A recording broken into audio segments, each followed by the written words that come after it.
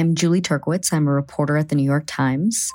I have been trying to understand changes in migration. So I traveled with photographer Federico Rios to the Darien Gap, this hot, mountainous, 70-mile stretch of jungle straddling the border of Colombia and Panama.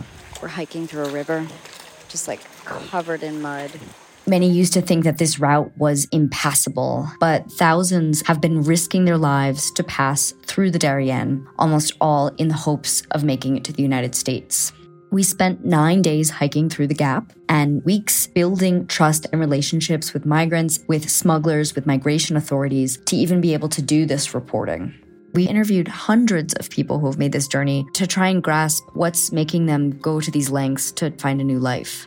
New York Times journalists spend time in these places to help you understand what's really happening there.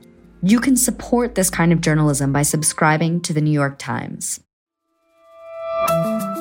From the New York Times, I'm Sabrina Tavernise, in for Michael Barbaro. Here's what you need to know today.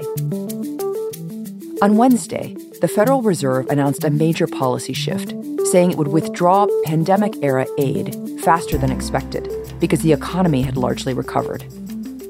The Fed said the change would help it tackle inflation by putting it in a position to raise interest rates, its most powerful tool for influencing the economy. Rates, currently near zero, are expected to rise 3 times next year.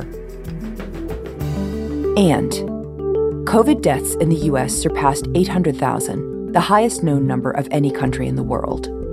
Older Americans made up 3/4 of those deaths.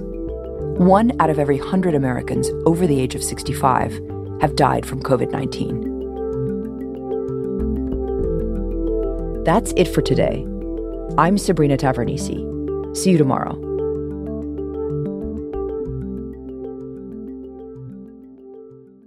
This year, a very important public figure turns 80. He sent us his wish for his birthday. My wish is for everyone to practice wildfire safety, because only you can prevent wildfires. That sounds easy enough. Bet you don't know who it is. Nah, of course you do. It's Smokey Bear. Let's all make sure Smokey's wish comes true by learning his wildfire prevention tips at SmokeyBear.com. Because Smokey Bear lives within us all. Brought to you by the USDA Forest Service, your state forester, and the Ad Council.